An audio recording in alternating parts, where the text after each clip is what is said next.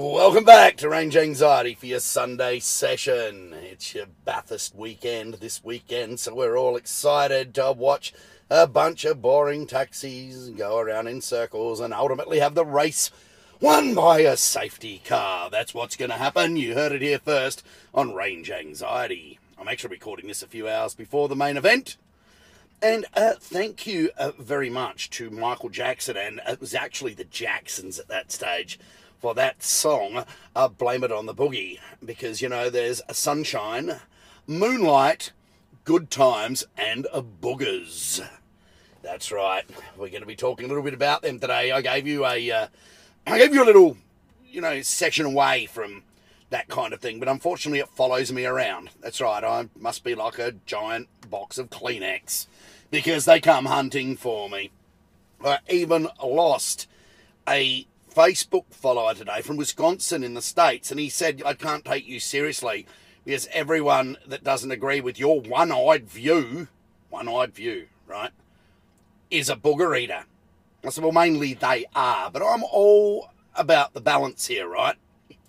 I don't care what propels a car. If you can make a good steam engine that is efficient enough and goes like the clappers, I'm in. I'm right in. And I would have one. But it's the booger eaters are the people of limited intelligence that probably didn't spend too much at school and have learnt everything they know off a Rumble and BitChute.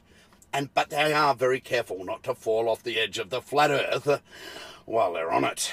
So, yeah, there you go. And please don't approach Antarctica, because the ice walls and the military will take you to the ground.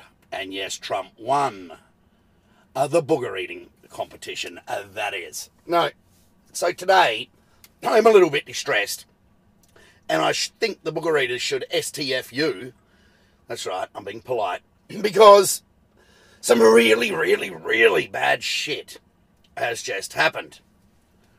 Actually, before I get onto the bad shit, let's talk about the good shit.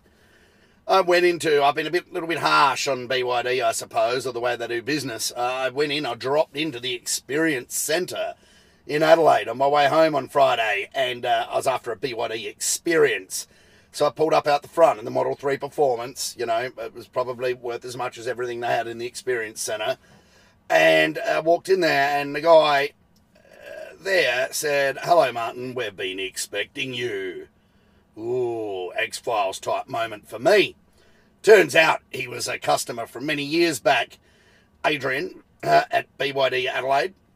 And, he's also an avid listener. And we kind of shook hands and we spoke and we talked about all things BYD.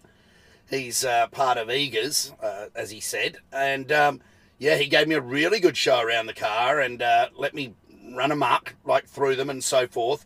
No test drives as yet, because that's a company policy that he can't, he can't do anything about that. But the frunk either, it's a mess of hoses and stuff under there, and power units and so on. But hey, look, I think it's going to be a good thing. And for the money, if you can't stretch to a Tesla, it looks like a good thing. And thank you very much, actually, to Adrian, because he was really quite hospitable and just let me do whatever I wanted. And impressive. So if you're, interested in going that BYD route, and you're in South Australia or anywhere in Australia, go to your local Experience Centre and go to, in Adelaide, go and see Adrian and tell him I sent you. There you go. He might be cringing under his desk when you say that. But yeah, impressed. Okay, on to the next thing. And what's pissed me off? How do I put this? We were just in the stages of a recovery. That Russia-Ukraine thing, and, I'm not going to rabbit on about that because I'm not a political scientist or whatever else, but, the thing that it threatens to spiral into World War III if everyone's not very careful, that bumped the price of gas and oil quite significantly, and oil price got up to about $120 US a barrel, after being almost a zero or negative for a small blip there back in the March 2020 COVID era. And up went the price, and up went the prices at the pump, and, $2.50 for premium unleaded and $2.50 for diesel. Here in Australia, it makes the shit unaffordable, really, right? And then ScoMo Scotty from Markety came along and in a valiant attempt to try and save his political life, basically, cut the fuel excise in half. The tax took 22 cents a litre of fuel for 6 months, and it's only just come back on, and up she goes again, but not quite so bad. Let me explain why, and why the oyster farmers that are addicted to oil and gas are just not doing themselves or anybody else any favours. This isn't about the cars for a minute, although the cars are a big contributor to why we need this crap. So the price went up to $120 a barrel because there were, certain key restrictions and no one was buying oil, or no one in the West was buying oil off Russia and so on. So supply became a bit limited. But then, slowly over the last few months, the oil price has dropped back to before hostilities broke out. In fact, it dropped back to about $82 a barrel, right, from $120. And, we saw fuel get quite cheap, down to $1.49, $1.50 here in South Australia at Adelaide. And, it was quite affordable, I suppose, if you like that kind of thing. And then the excise came back on, and the price of oil was still down. And then OPEC made a move for the first time in 20-plus years. The OPEC Plus states, Russia of which is one of them, I believe, had their first face-to-face meeting in 20-plus years. And what was that meeting was about? The meeting was about working out how much oil supply to cut to drive the price back up well over $100 a barrel again, so they can profiteer out of poor, innocent, stupid people, or those that just actually need it to get their job done. So they got together and the market was expecting they would cut supply by 1 million barrels a day. It's a lot of barrels if you count them up, but no, OPEC said F you, basically, to the world, and cut it by 2 million barrels a day, a much bigger cut than anyone was expecting. And even though this is like only 48 hours or 72 hours later, the price has already skyrocketed up again and is nudging $100 a barrel again on its way up, because when supply is cut, people need it, so they'll pay more for it, right? You get that? It's all about supply and demand. And these filthy companies that do this are only interested in their own back pockets. I mean, that's nothing new, and it's not just oil and gas. I think the Saudi trade minister was quoted as saying, because Biden and co begged them not to do it before the US midterms, or not to do it at all, which are coming up. But the Saudis said, look, we're only interested in our domestic, GDP. We don't give two shits about you, America. So remember that, America, next time you bailing them out of wars and funding them, they don't give two shits about you. All right? Remember that. Lock it away, Sleepy Joe. Remember your name first, I suppose. So, yeah, pretty bad state of affairs. And a political economist I was talking to said they need the price of oil to be above $80 a barrel so that their local economies don't go into deficit. Those economies built with riches and luxuries and just excesses beyond what any smart person could ever need. Massive showboating, all of that costs money to run. So while those countries are still there and got this amazing, horrid, infrastructure to run, you will be paying. And the only way, as Yaz and the plastic population once said, the only way is up now, baby. So my predictions that were looking not to be coming true by Christmas of $2.50 a litre for the pause stuff, the 91, and possibly closer to $3 for diesel, my predictions are unfortunately going to come true. And I'm not sitting here as some EV fanboy going, ha, sucked in, because it's not good for anyone or anything. See, like that Facebook follower, he's probably off now, having a quick feed out of the handkerchief at the moment. He should have listened to me and said it's all about balance. We need gas and oil. We need them. But we don't need to be held to hostage, gun at our head, by lands far, far away, by, I was going to say trumped up, no pun intended, governments and essentially military dictatorships that we put in place, all of our taxpayers' dollars and the US taxpayers' dollars have put in place to now turn around and bone us in the backside or wherever else you might not like it, possibly the hip pocket. We did the same thing we've done the same thing over many years, and they always bite us. And we've waged wars and spent quintillions, is that bigger than trillions, of dollars, protecting these rights to oil, and they fuck us every time. And they're not going to do any unfuckery because they don't need to, they don't want to. And at the end of the day, if you need to get to work, you will pay or you will walk. Right? So what we need to do, the only way we can fix this problem, right, is by breaking our reliance on it. Push demand down that low by using other forms of energy to move our fat asses around, that they no longer have their hands on our throat and a gun at our head. Think about that for a minute. Oh, but I love pain. No, you don't. You're a liar if you say that. And it's not your local operators here. I mean, sure, they make big money. I've never seen a fuel station owner or a chain owner that is doing it tough, right? And good on them. Like I said, it's a big business. I've said this before. Big businesses make big money if they're run correctly. But no, this is the raw product that's being leveraged this way. And to see how your average Joe feels about it, right, I decided to track down and listen to one of the biggest oil and gas podcasts, not via Stellantis, but it could have been pretty much. It might as well have been.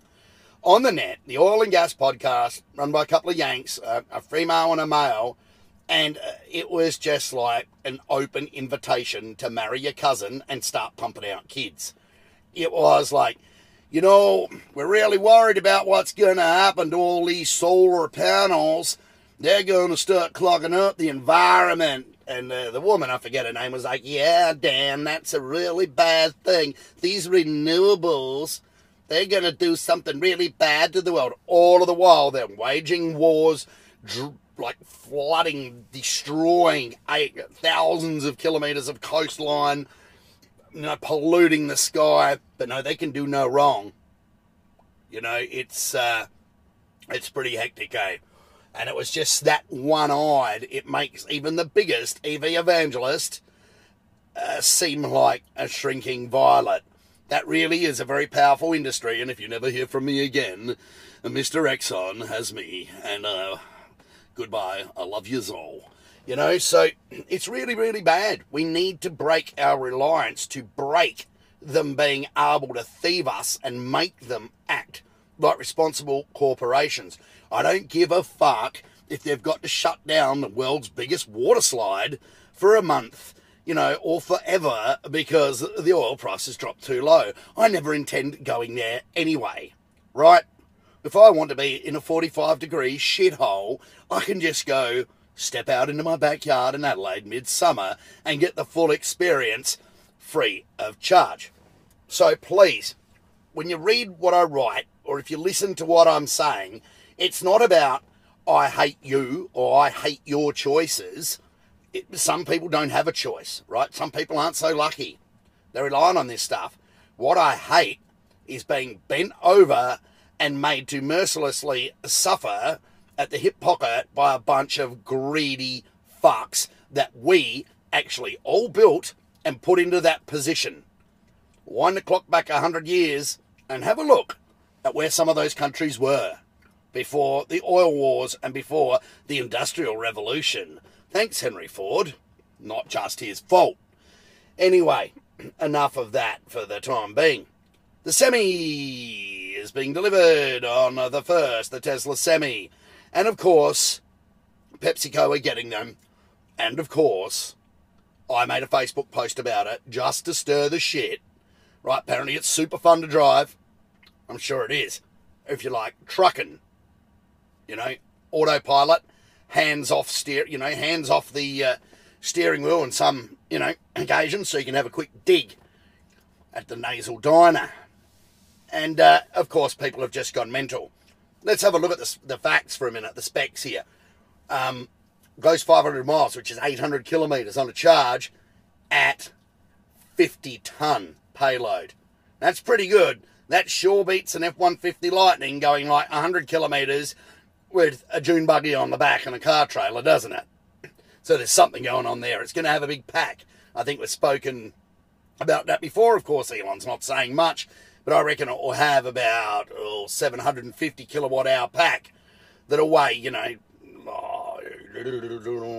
4 tonne or 3.5 tonne or something. But in the scheme of things, that's not a lot of weight for a truck. I mean, their engines and transmissions and, some of them hold 2,000 litres of diesel. There's 2 tonne there, boys and girls, or close enough too. But of course, what happens when we need a proper truck? In Australia, we need proper trucks. We need 3 trailers hooked together, B triples, with some filthy, unreliable piece of shit, strangled diesel, with no brakes and no safety, towing it across the outback. Because we don't actually have to do that, right? We do that because the trucking companies just want to make as much profit as they can. So they load the things up as much as they're legally allowed to, and sometimes, maybe, not that I would know, I'm not a trucker, and just get fleets of people to swap seats and keep driving them across the country because the things are so fucking expensive to run. Maybe if they ran them at a third of that weight and they used electric trucks, they'd be that much cheaper to run. They could actually be safe and efficient things on the road. There's a light bulb moment for you, isn't there? I know this because I have a friend that lives very close to the bottom of the freeway here in Adelaide, South Australia, and it's a big long run straight down the hill, straight into the city.